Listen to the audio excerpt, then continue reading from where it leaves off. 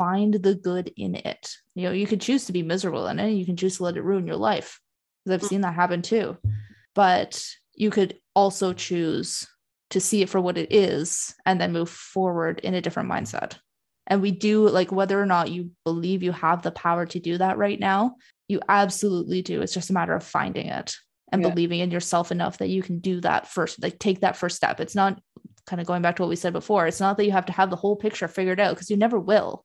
It's just, what's your next step? Like the one thing that my coach said at one point was to set an affirmation on my phone as a reminder that pops up sporadically throughout the day that says, do the next right thing, right?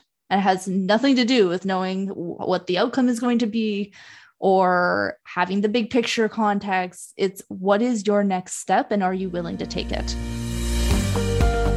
Hello and welcome to the Life Beyond Limits podcast. I'm your host, Emma Gibbs-Ung. Each show I'll be using a combination of interviews with incredibly inspiring people from around the world who have achieved greatness, overcome adversity and never given up, as well as solo episodes from me sharing my own journey as a leading mindset trauma coach, helping to inspire, support and guide you to create a growth mindset so you can achieve success in all areas of your life. So are you ready to bring mindset to life and feel inspired? Let's go.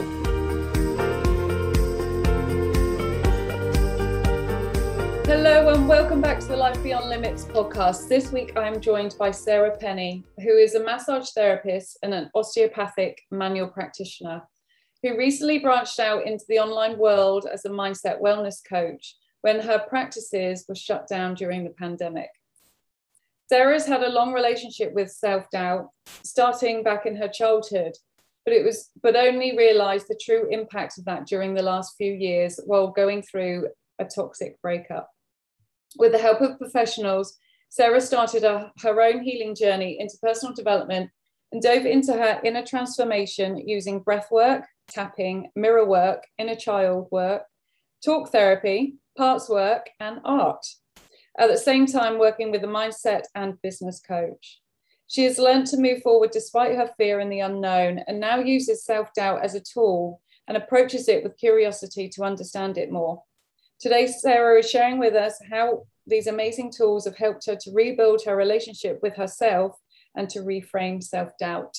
So welcome, Sarah. It's lovely to have you on the show. How are you? I am doing well. How are you? I'm very well, thank you. I'm excited to talk to you because obviously your story can kind of hit home for a lot of us. We've just gone through the pandemic. We're still kind of going through it, I guess, already, and coming out in the aftermath of it all. And even though it's impacted us all on various different levels, to find out that your not one but two practices were closed due to that must have been really quite hard to take. And I know obviously it was in those moments that you went on to pivot and start to branch out in your own online business, which is very, very exciting.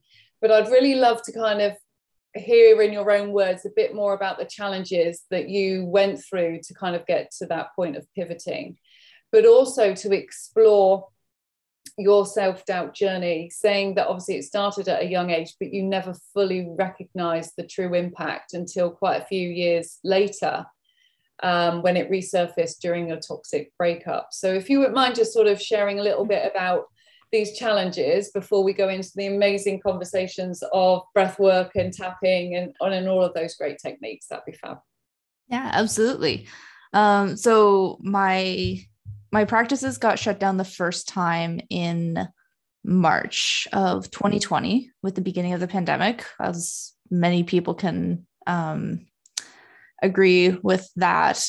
A lot of businesses were impacted by that. So I work in Canada. Both my massage therapy practice and my osteopathic practice got shut down for, I think, 3 months the first time.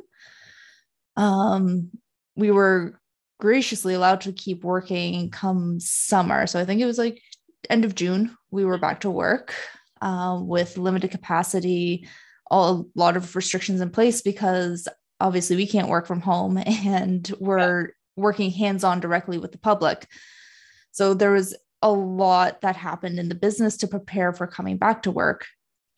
And then what I noticed ended up happening over the next year was not only was I working hands-on with my clients, but also just having to deal with the level of stress and fear and uncertainty and all of the emotions that come with living through a global pandemic. Yeah. So while I'm not qualified to counsel or do anything in the emotional realm, I found myself having to sit through these conversations and still hold space for them, because that's what people were coming in with. That was their primary concern was, I don't know if I'm going to see my mom this weekend. Yeah. Yeah. So it was very hard. The bulk of my practice now is osteopathic, and in Ontario, osteopathy is not regulated, whereas massage is. Right. So when the second wave hit, osteopaths were shut down again, but massage could keep working. So that was the first pivot I had to do, was getting used to actually treating with massage therapy and offering that to my clients instead, which is very different from what I do as an osteopath. Yeah. That lasted, we were back to work for about a month and a half. And then that happened. We were shut down for another 4 months, got a month of reprieve, and then got shut down again. So it was during that last shutdown that I realized a lot of what my clients were looking for right now, and what I could still support them in from a distance, was this like stress side of their health. So what I started doing was I started my Instagram account. I started recording some short little guided meditations, guiding people through deep breathing techniques and mindfulness techniques, because that's what I wrote my thesis on. So that's what I started doing for that last shutdown when I couldn't work as an osteopath. Yeah. And I got a lot of really, really good feedback from that, because literally that's what people are looking for. They need help managing their stress.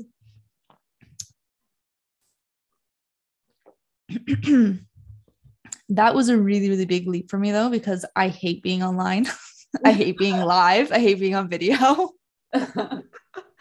So for me to show up in that capacity was huge.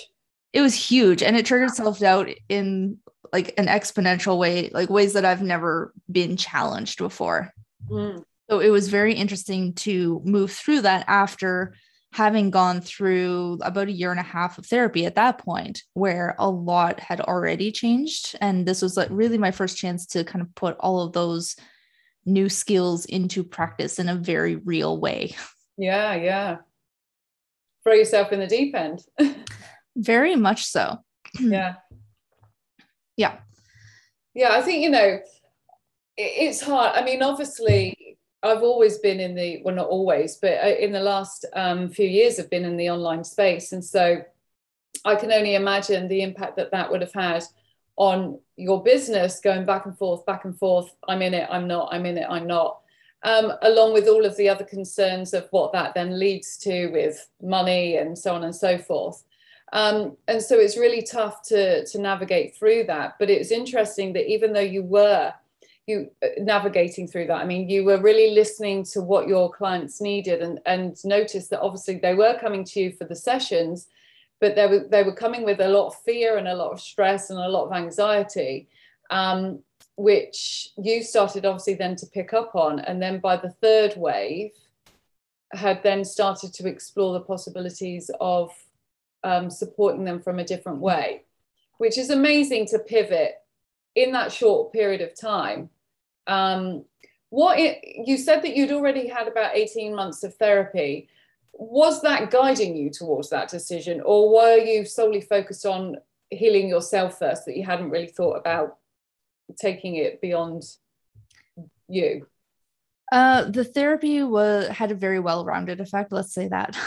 So I started going because of the breakup, which happened end of 2019.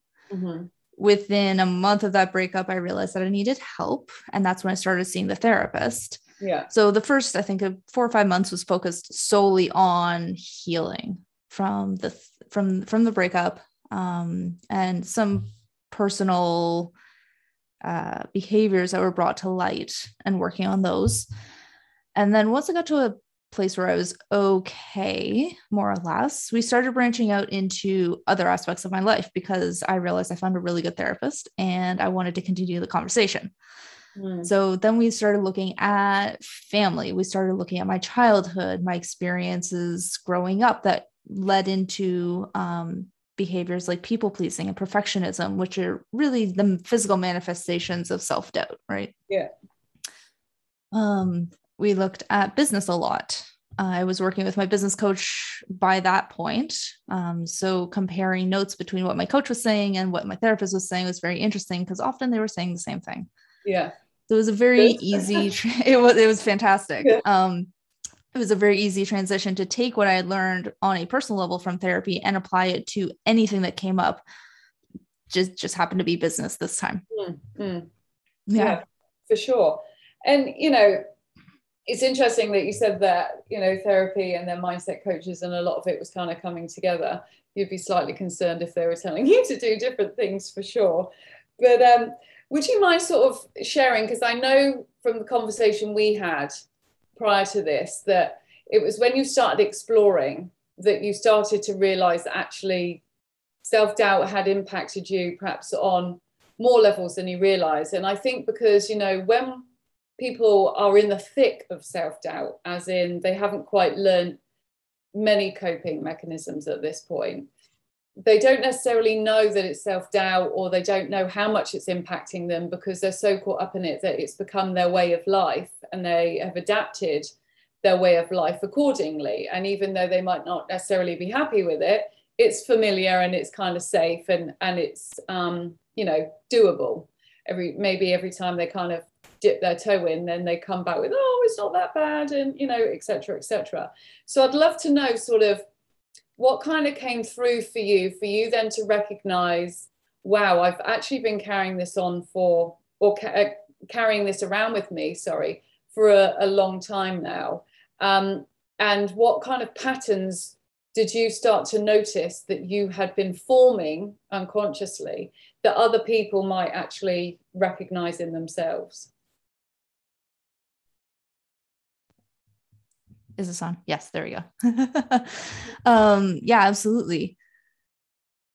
The self-doubt patterns, I can totally relate to what you just said in terms of like being in it and not recognizing that's what's happening.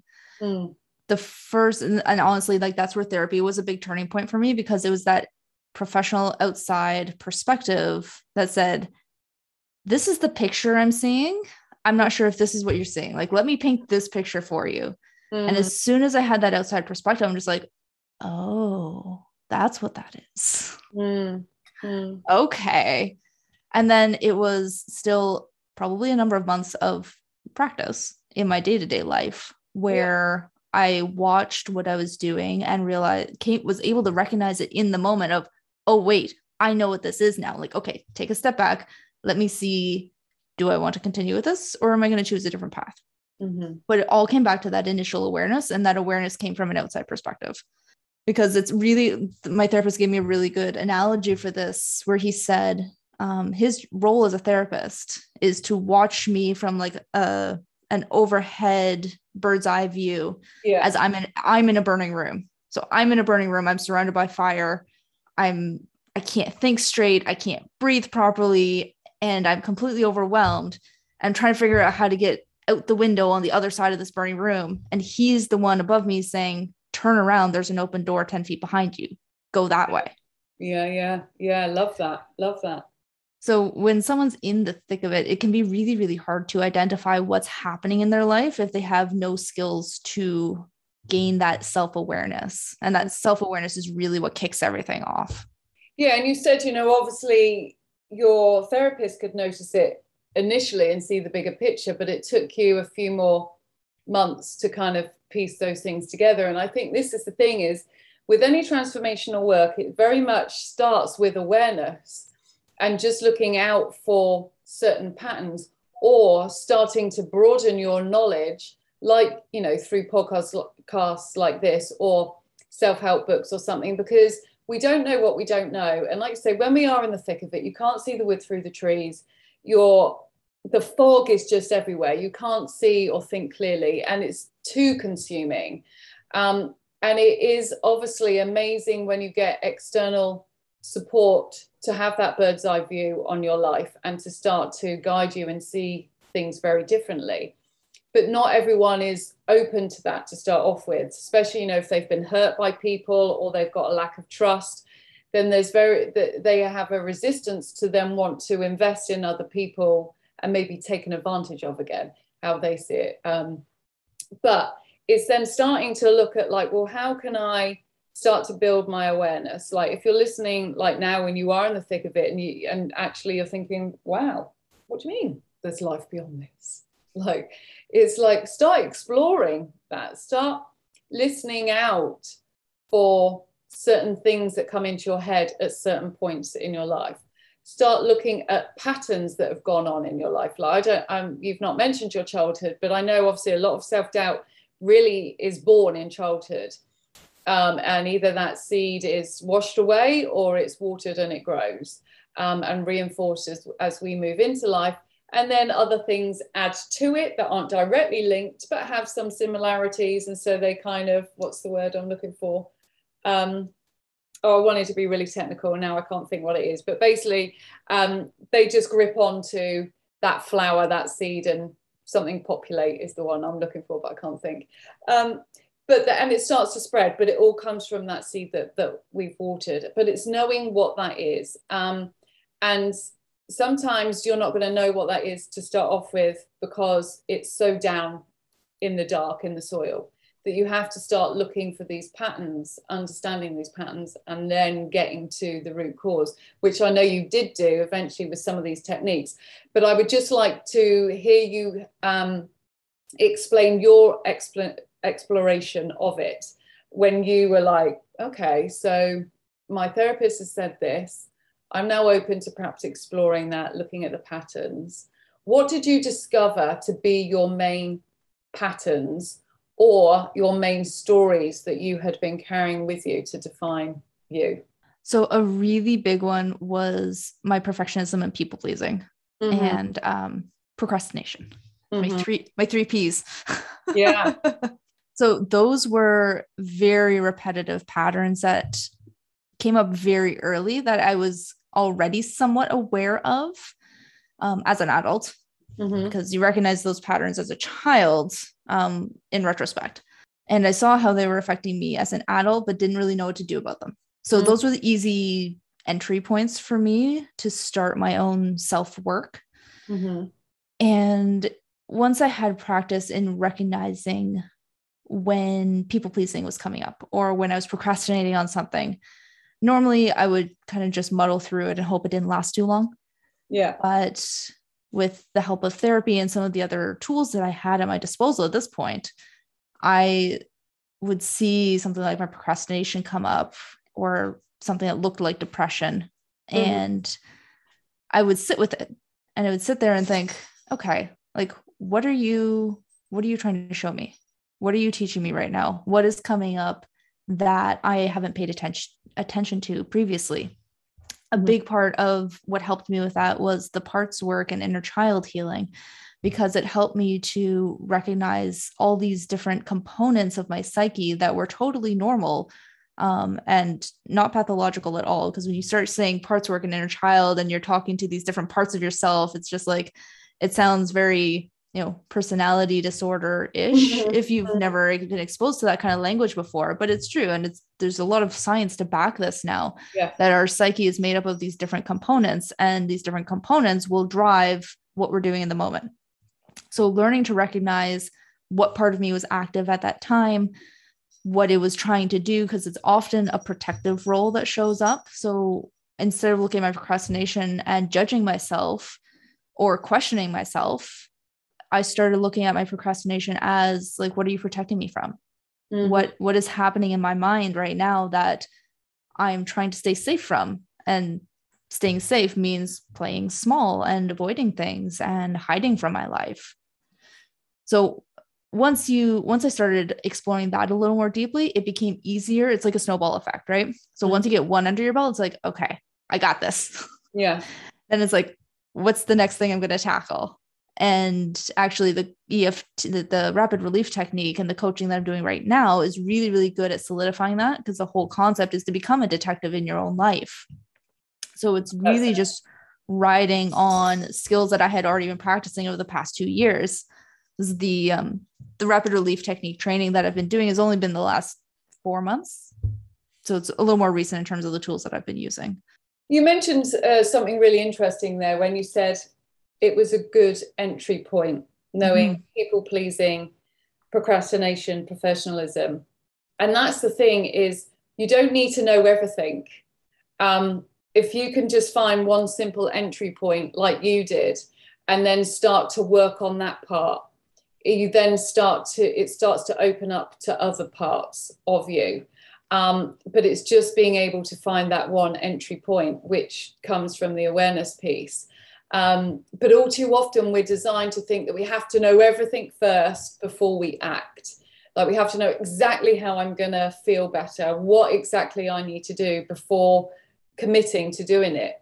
When the reality is the confidence and the results come from taking the action when you don't necessarily know, and just kind of going with, what can I manage today? What is the one thing that I can focus on today that's going to make me feel better than yesterday?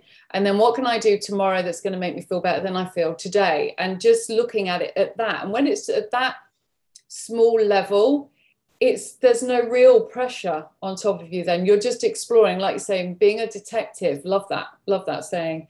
And looking within rather than externally.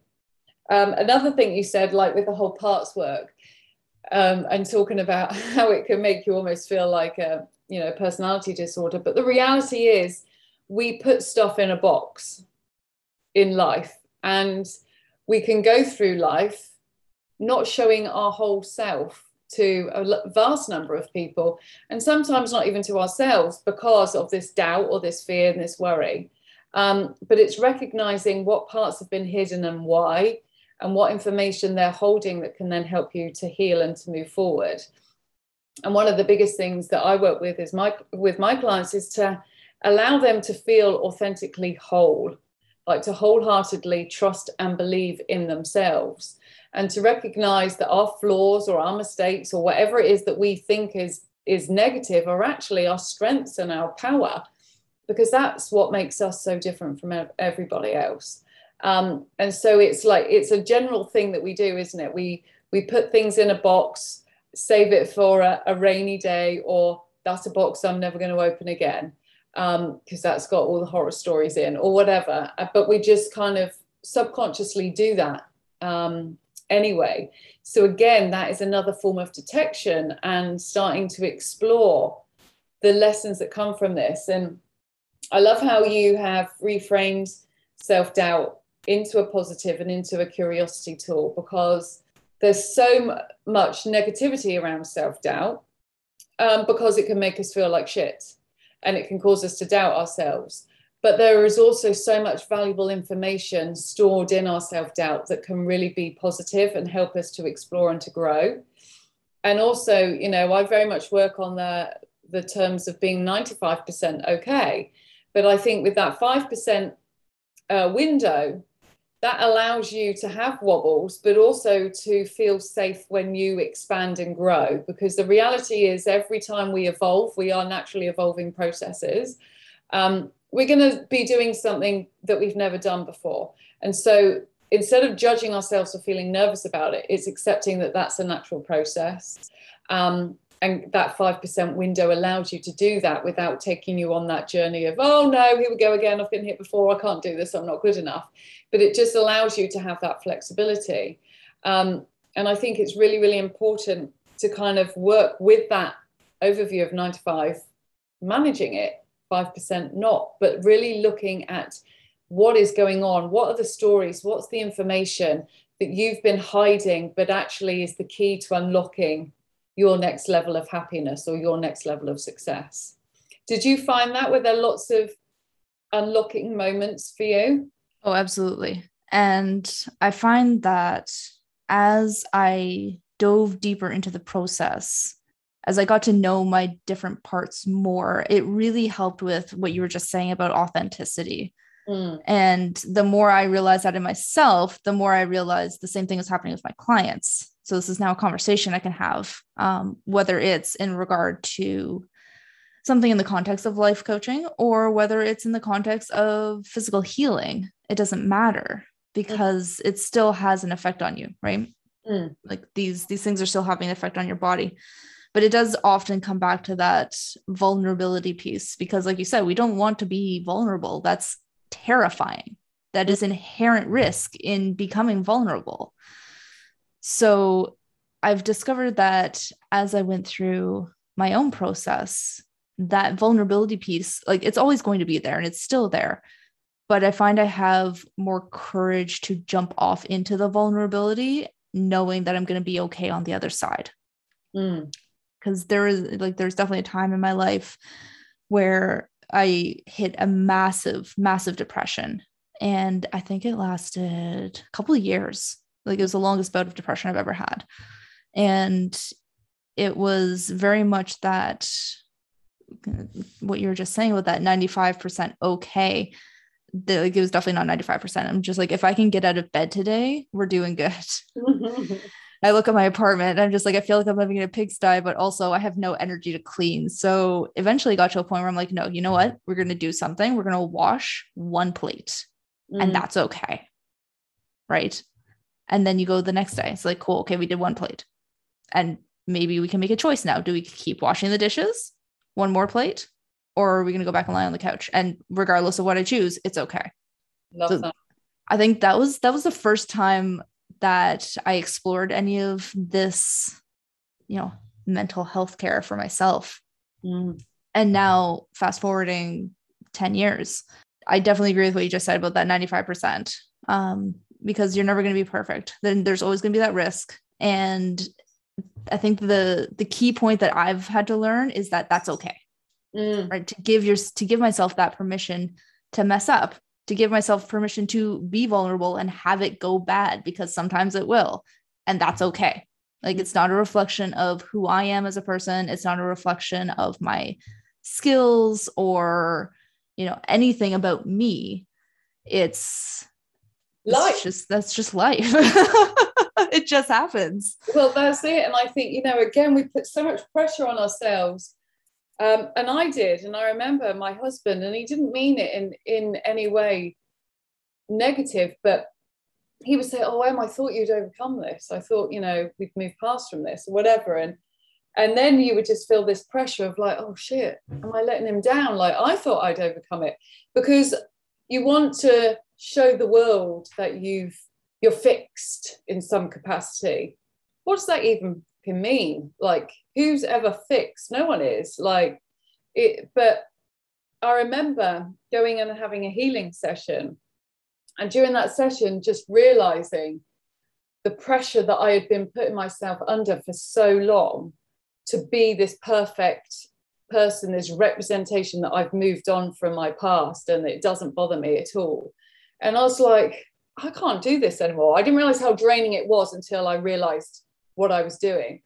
I remember coming home and crying, almost with relief, and just hugging my husband and just saying, look, I'm 95% okay. And actually, I think that's fucking awesome.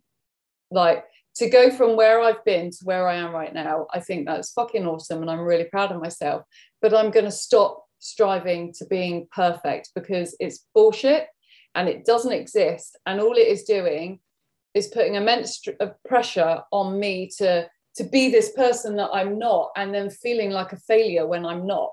And it was an absolute revelation. And I think, with self-doubt, it's always there. It's always there in the background. I was having a chat just a minute ago with someone, and he said, do you think everyone has self-doubt then? I said, yeah, I do. 100%. I think I've not met anyone that hasn't at some point. The difference is you can learn how to manage it so it doesn't feature for the world to see on a regular basis. It might feature in your mind on a daily basis, but you've got coping mechanisms to pull it back so it's just a little blip rather than a right downhill turn for the worst. But it's always there, but it's being 95% okay with it. And like, again, having that little flexibility, like we're saying, and it's such a game changer, I think, for so many people, but my God, certainly for me, to recognize that. Absolutely.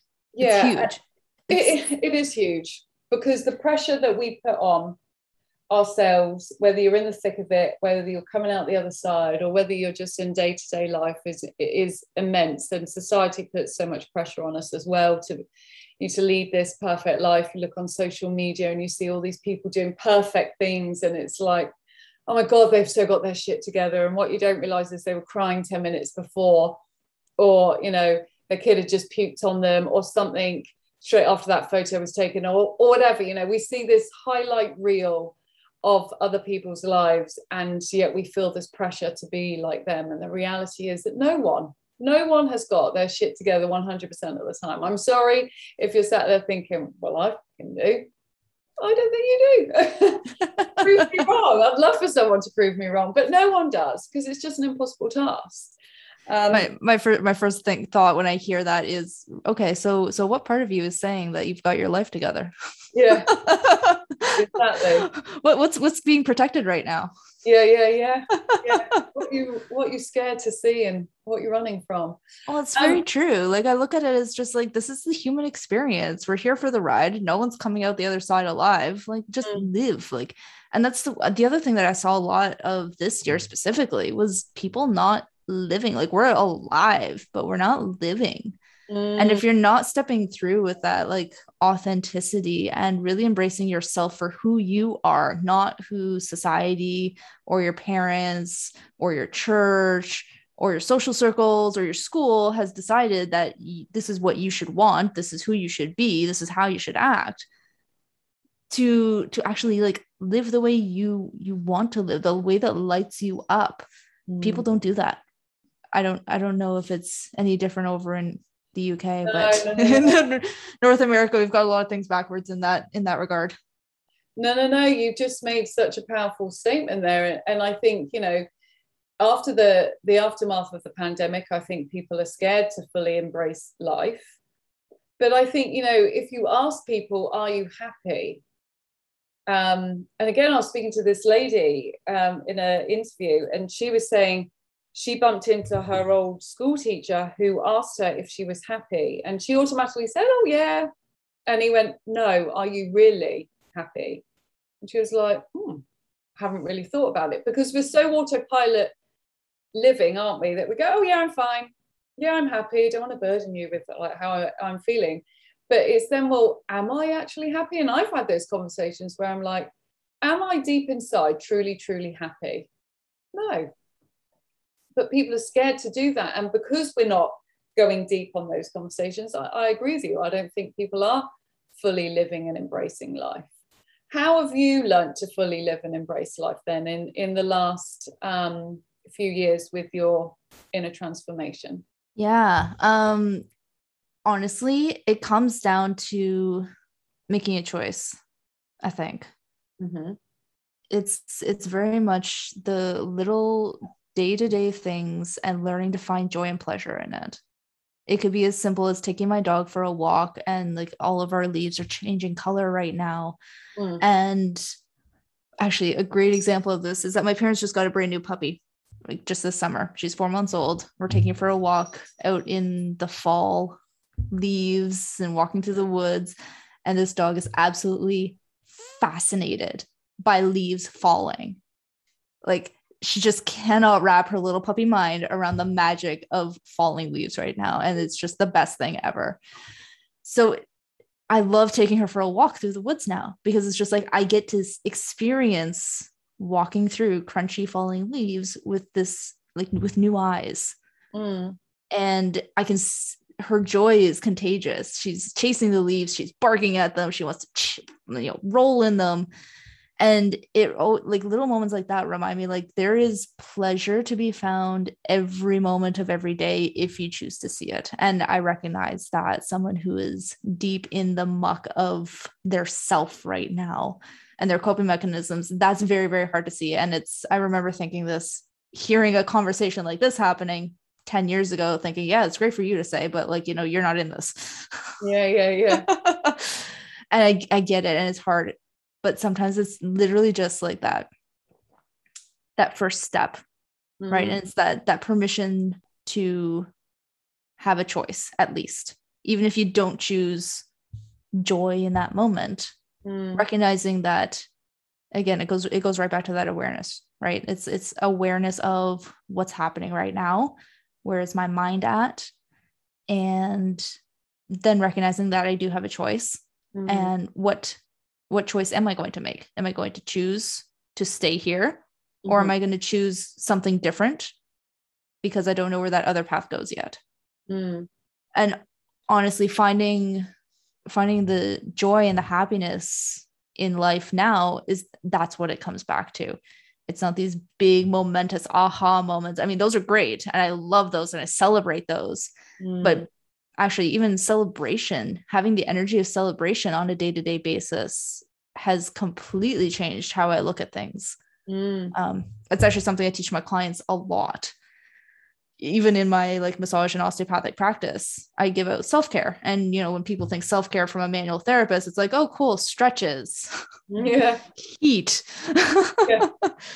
drink water. Like, okay. But like the home care that I give my clients is just like, go play this weekend, like do something you enjoy just for the sake of doing it. And the look they give me is just like, wait, what? It's like, no, seriously, like this is what's happening in your body. This is what I'm feeling. And this is how you fix it. Go play, go have fun, go enjoy your life. And that's really hard for people to do. It's very hard for people to do. It is very hard. I mean, I think I'm a joyful person, but I remember someone saying to me when I was going through a bit of a struggling time, exactly that. What did you used to do just for you that you really enjoyed before you had your son? I'm like, I can't remember. Well, you must remember.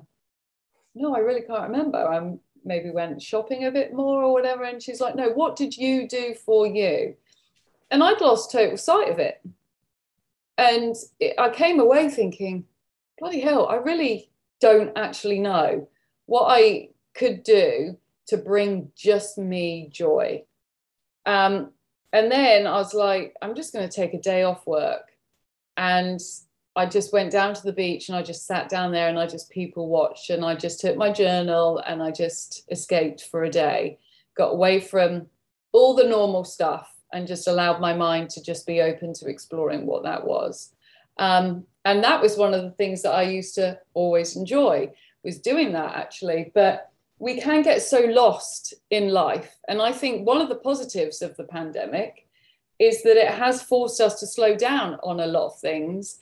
And go back to basics, because instead of having all these fancy pantsy things to do, you were stuck in your home creating your own entertainment. And I know certainly with my son, we set up little tuck shops, we would have cinema nights, we would make our own popcorn cones and all that sort of stuff. We wouldn't have done that, I don't think, or certainly not as much as we did do had we not gone through the pandemic. It sounds so small and trivial, but they were some of our like best nights.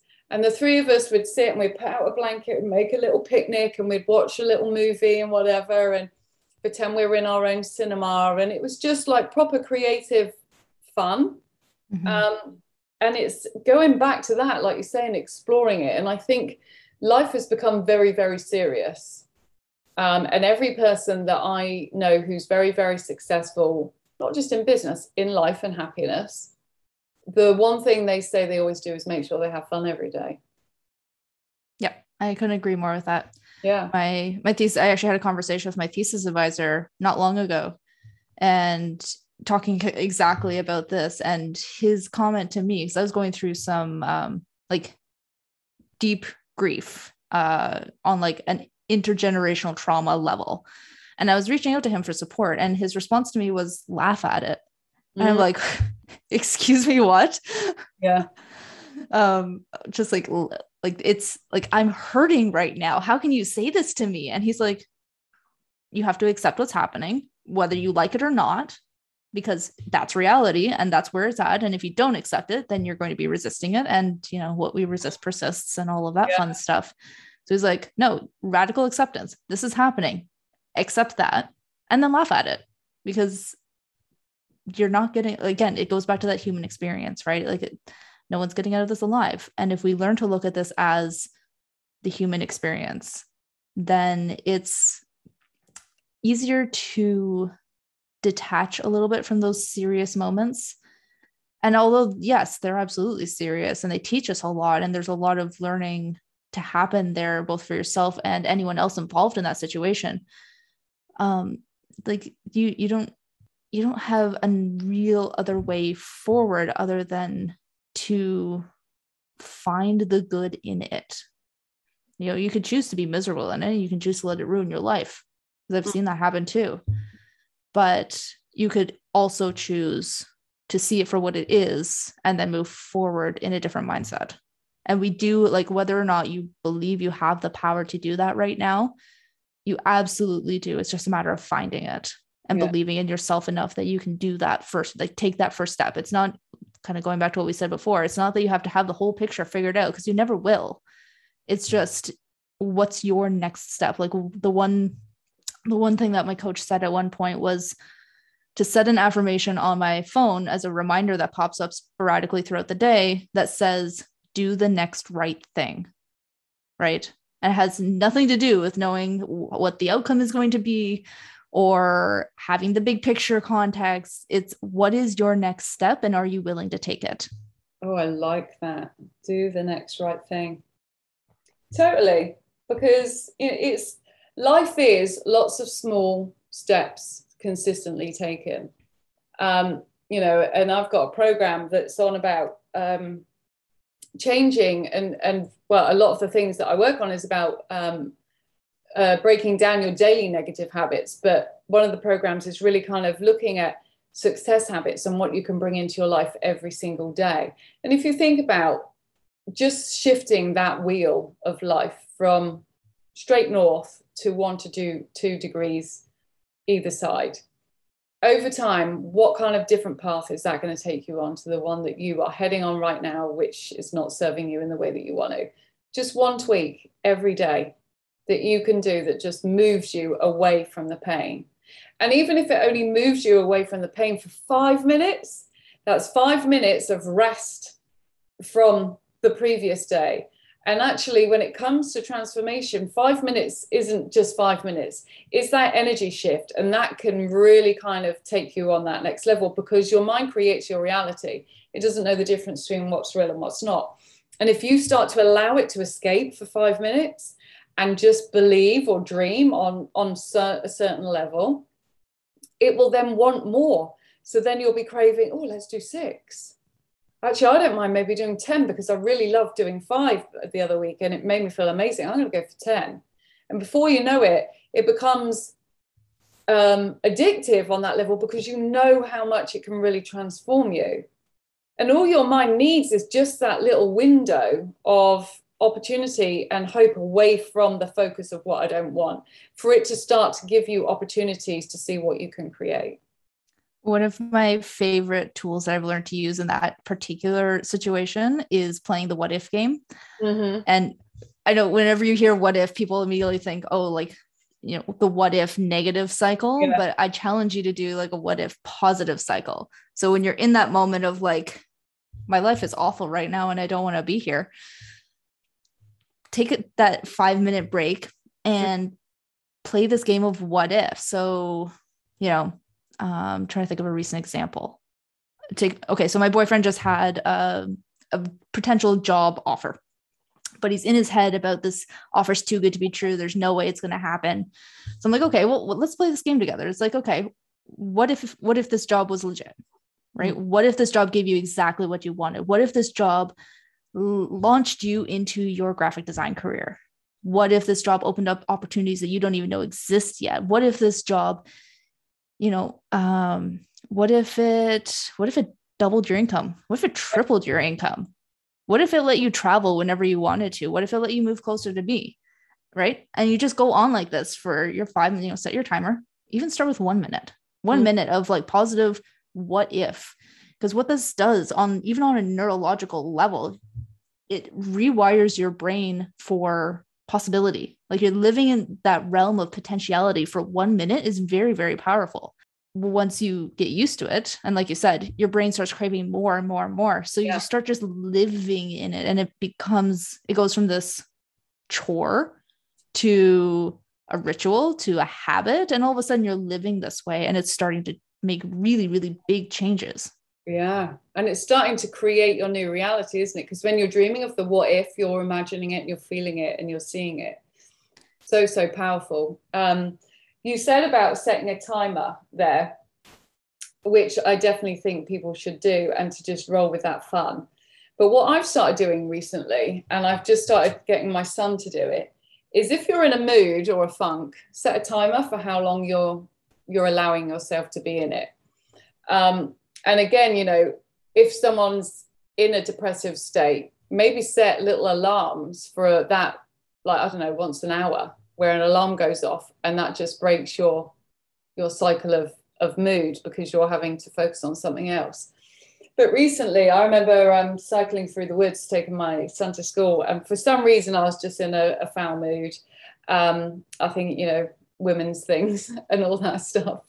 And I think Max had asked yet another time for a sibling, and I think it was right on the day that the monthlies had arrived. It was just one massive reminder that it's just not going to happen. And I was feeling sorry for myself and blah, blah, blah. But I had a really, really important day with my clients, and I needed to be on it. And I remember cycling through the woods to the school, saying, when I come back and cycle through the woods, I'm going to leave my mood here. And obviously, so I could let him go to school, blah, blah, blah. Wasn't moody with him then, but just stewed on it a little bit while I was cycling home. And then as I cycled through the woods, I then said goodbye to my mood and cycled out the other side. And it was amazing. And I know someone that sets an alarm if they're in a mood and they can feel they're in a mood. They set an alarm for like another 5 minutes, and they go, right, when that alarm goes, this is stopping, because this is just not serving me.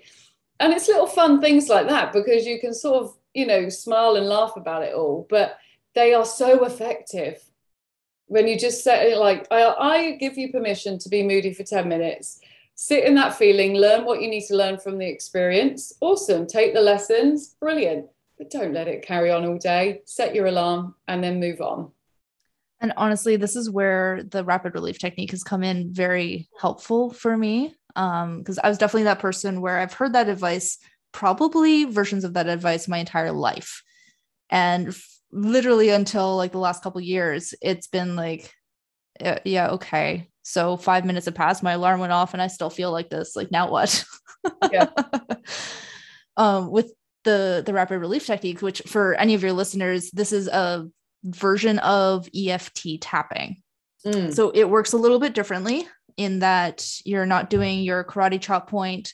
You're not doing the setup of, you know, even though I'm angry, I deeply love and accept myself, kind of anchoring phrase. And you are tapping in the moment of a trigger. So a moment like this, where you're in a mood, you're in the funk, and it's like your normal things are not working. Mm-hmm. This is where I like to go back to the tapping, because not only will I feel better after, I'll probably come to whatever realization of what this funk really is. Yeah. This goes back to like what I was saying about being a detective in your own life. It's those moments that show up. That's the surface muck that you see on the top of the pond. Right. And that's where you start, because that's what you can see. So it's like, cool, I'm going to go to my bathroom, lock my door, set my timer if I need to, and start tapping. And what I do is I look in the mirror and I tap and say all the things I want to be saying in that moment, whether it's to myself, to the mood. I give it like its own little persona, and I start attacking it. Or if it's another person, I start tapping. I just start saying all of these things, you know.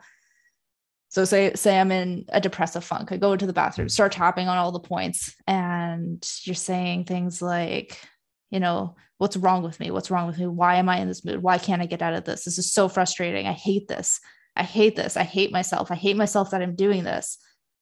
And it goes deeper and deeper and deeper. And you realize, especially, and this is very powerful when you're looking in a mirror, because even if you're saying this about, you know, the jerk that cut you off on the road today, you start saying things like, you're such an idiot. What are you doing? Why are you doing this to me? What did I ever do to you?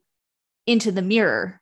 And all of a sudden you're saying it to yourself. And all of a sudden you have this realization of, holy crap, I actually do believe this about myself. And all the emotion that comes with that, it starts getting triggered by the tapping, the way you're stimulating your energy systems, the way you're stimulating your nervous system on a physical level.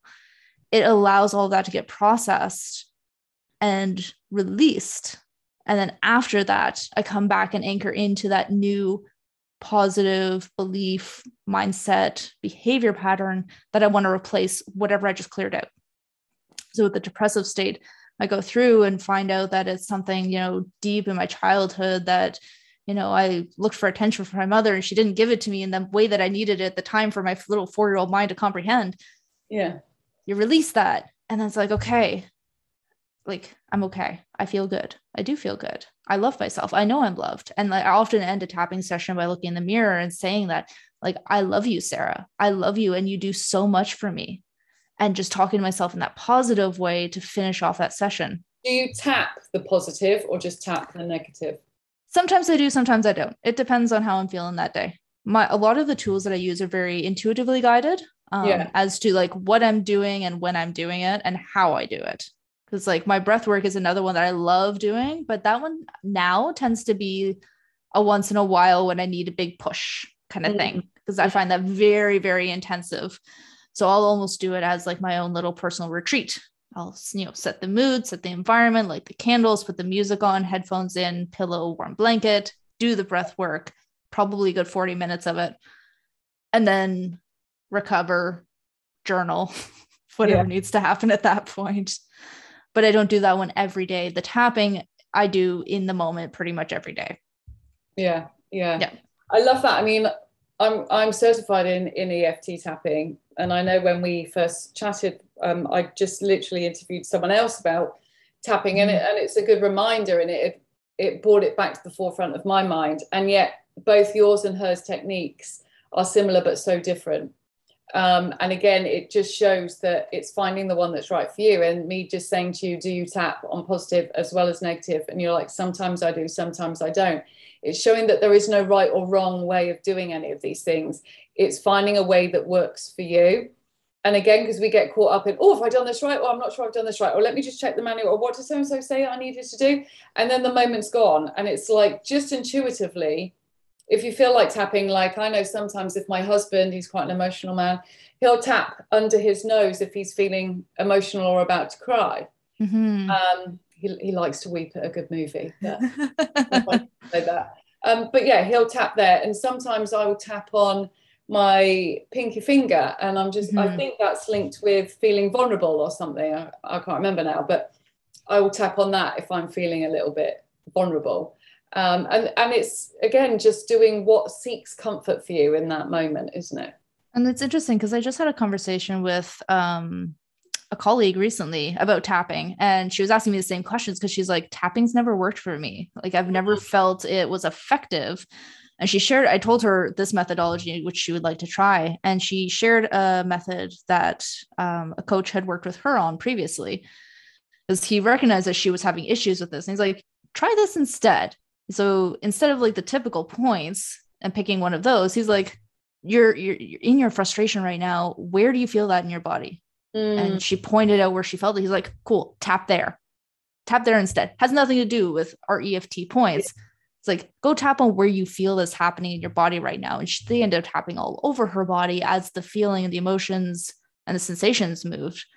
And she said that was a very interesting experience. And again, it goes back to that, like, yeah, we've got kind of this loose guideline of how to do something. There's a reason for it, but it's not a hard and fast rule. And there's always room for these little intuitive interpretations and different ways of changing it, because it goes back to like what works for you in this moment. That's the most important part. Like, is this helping you? Is this making you feel better? Is this releasing anything? Is this resolving anything? Cool, then do that. Like, who's to say that your way's not better than so-and-so's way? Yeah, so true, so true, on so many ways, not just in the techniques, but it's like intuitively do what is right for you rather than what other people say. Because, we talk about this all the time, in the fact that you can give people the same strategies and they can follow it to the T, but they'll get different results because their perception and their experience and beliefs are so different. And again, it's the same with any of these techniques. It's like, just because so-and-so has said, do it this way, and it works for them, but you're being pulled to doing it a different way, just try your way and just see, because what's the harm that's going to happen? Nothing's going to happen other than you'll feel nothing. And just see, and just if it feels good, explore it. If there's resistance to it, question why that resistance is coming through. Is it because there's a safety element, or you feel you might be in danger, or is this just ego going, no, you don't need that, no, come back here in a safe place, please. Don't explore the world of opportunities, which is what the ego does. It likes to keep us in our own little bubble of comfortness. But yeah, it's looking at how you can adapt it to yourself. Again, because I hear all the time, oh, I've tried that once, it didn't work, or oh, meditation or journaling, yeah, I've heard about that, I just can't get my head around it. There are 25 million different ways you can journal. Have you tried all 25 million of them? I'm exaggerating there, but there's certainly more than 5 ways of journaling. Journal with what feels right for you. Visualize in a way that feels right for you. Meditate in a way that feels right for you. You can just stand in a shower and meditate for 2 minutes, feeling the water wash all your negativity off. That's a form of meditation. You don't have to be lying in bed with your eyes shut, having an hours long session for it to be a proper meditation. It's what you want in that moment, as you've quite rightly said. Yeah. And actually, I wrote my thesis on mindfulness when I went through my osteopathic training.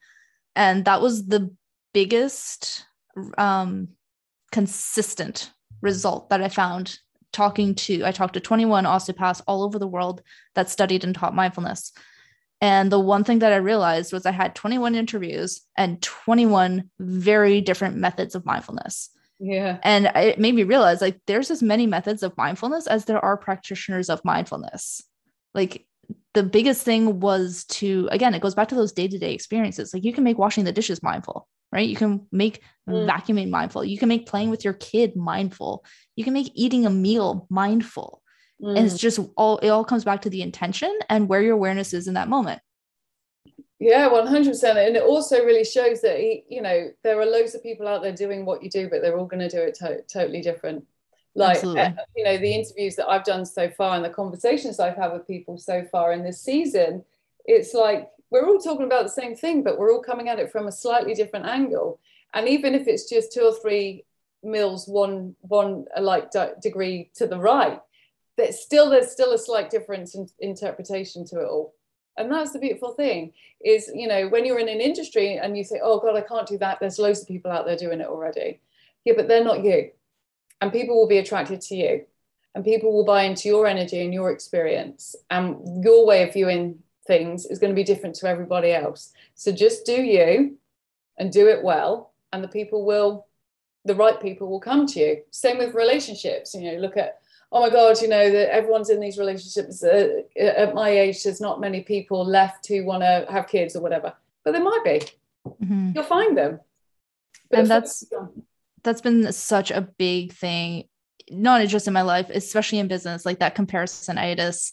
Mm-hmm. And that's often how my self-doubt manifests in business, is comparing myself to my coaches, comparing myself to other people in that space. And it can be tough to pull out of, absolutely. But it really comes back to that authenticity and knowing yourself, embracing yourself, and showing up that way, because you're 100% right. Like, even though what I'm saying has been said a million times before, I've never said it. And there's going to be that one person who's like, that, like, it clicks when you say it that way, because whatever experience you've had has like clicked with the experiences that I've had, and it makes sense now. And like, that's what I look for, whether it's like a post or a live or just conversation on the street. It's that moment of realization of like, oh, I get it. Just because I'm the one that said it a certain way. And you never know when you're going to have that experience with somebody. No, you hear things at the right time. And again, that's been one thing for me. I think, oh God, I've said this before, I better not say it again. And yet I watch like all my coaches, past and present, and obviously I still follow them now. And I think, oh, they're still talking about the same thing. But of course they do, because even though I've heard it, I hear it at a different level to where I am right now. So I then associate it with something completely different. But also you can hear things, but you can listen to things but not hear it, if you know what I mean. Yep. It's like you can look at things but not see it.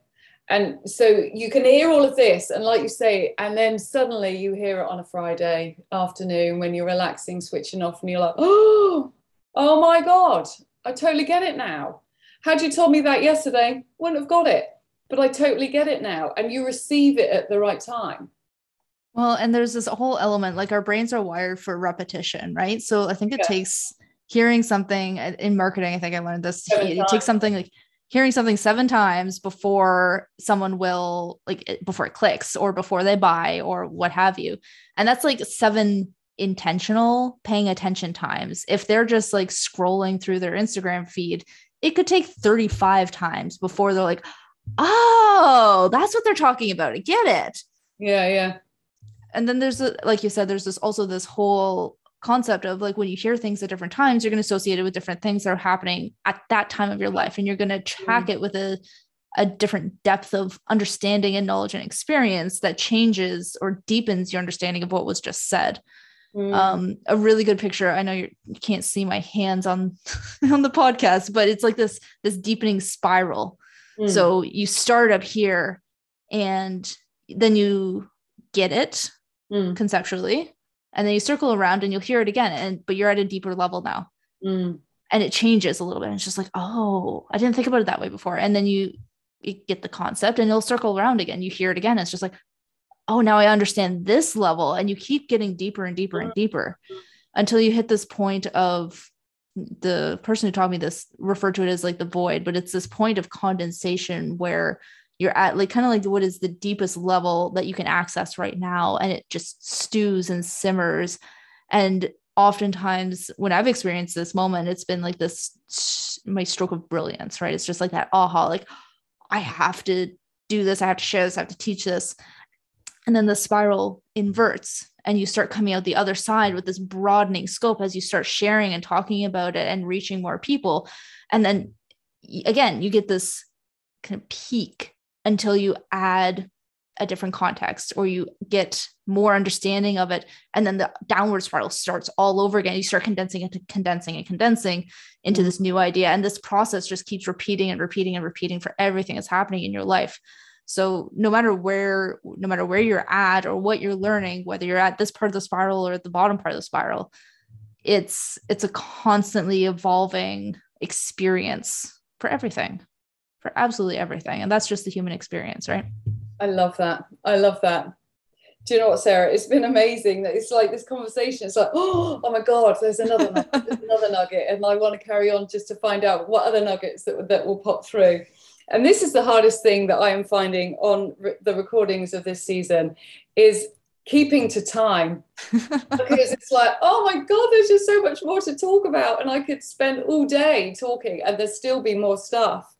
But obviously we don't want to overwhelm. But I love everything that you've shared, your insights, the way that you explain things is really, really cool. And again, it's like exactly that. We all explain things slightly differently. And how you explain things versus how I explain things will resonate with some and mine will resonate with others. But I just think I love how you've just ended that. I think it was really, really powerful. Is there anything intuitively that you feel you would like to say at the end of this, just for the listeners right now? I think I would say when it comes to self-doubt, the most important, especially if you're in it right now, is that element of awareness and recognizing what's happening. Because if you're not aware of when you're in it and what's manifesting there in your life and your behavioral patterns, you're never going to be able to change it. So taking that first step, it doesn't even have to be an active, like go do something step, but just watching and observing without judgment, just recognizing that this is where I'm at in reality and that's okay. But practicing that awareness has been the most important pivotal part in my own journey. So I would say to finish things off, really, really pay attention just on a day-to-day level, little things. It's always the little things that matter. Definitely. I love it. How can people continue to follow you? Well, right now I'm on Facebook and Instagram at Stillness Matters, one word. And Stillness Matters. Yeah. And that is going to be where I'm funneling everything for the time being. So as things expand and grow, and I offer things like my coaching and the RRT tapping, it's all going to be announced through the Instagram page, most likely. So that'll be the most consistent way to get in touch. Awesome. And thank you so much for sharing that insight into the EFT tapping. And if there's anyone that's listened to it and it spikes your curiosity and you want to find out a little bit more, then obviously contact Sarah or contact me about it, and I can pass it on to Sarah if I can't help. But it's been amazing. So I really appreciate you being with me on this episode, and I really appreciate everyone that's tuned in to listen. So have a fab week, and I look forward to seeing you all next week. So bye for now. Take care. That's all for this episode. Thank you so much for listening. If you've enjoyed this show, please head over to iTunes, subscribe and leave a review. Bye for now.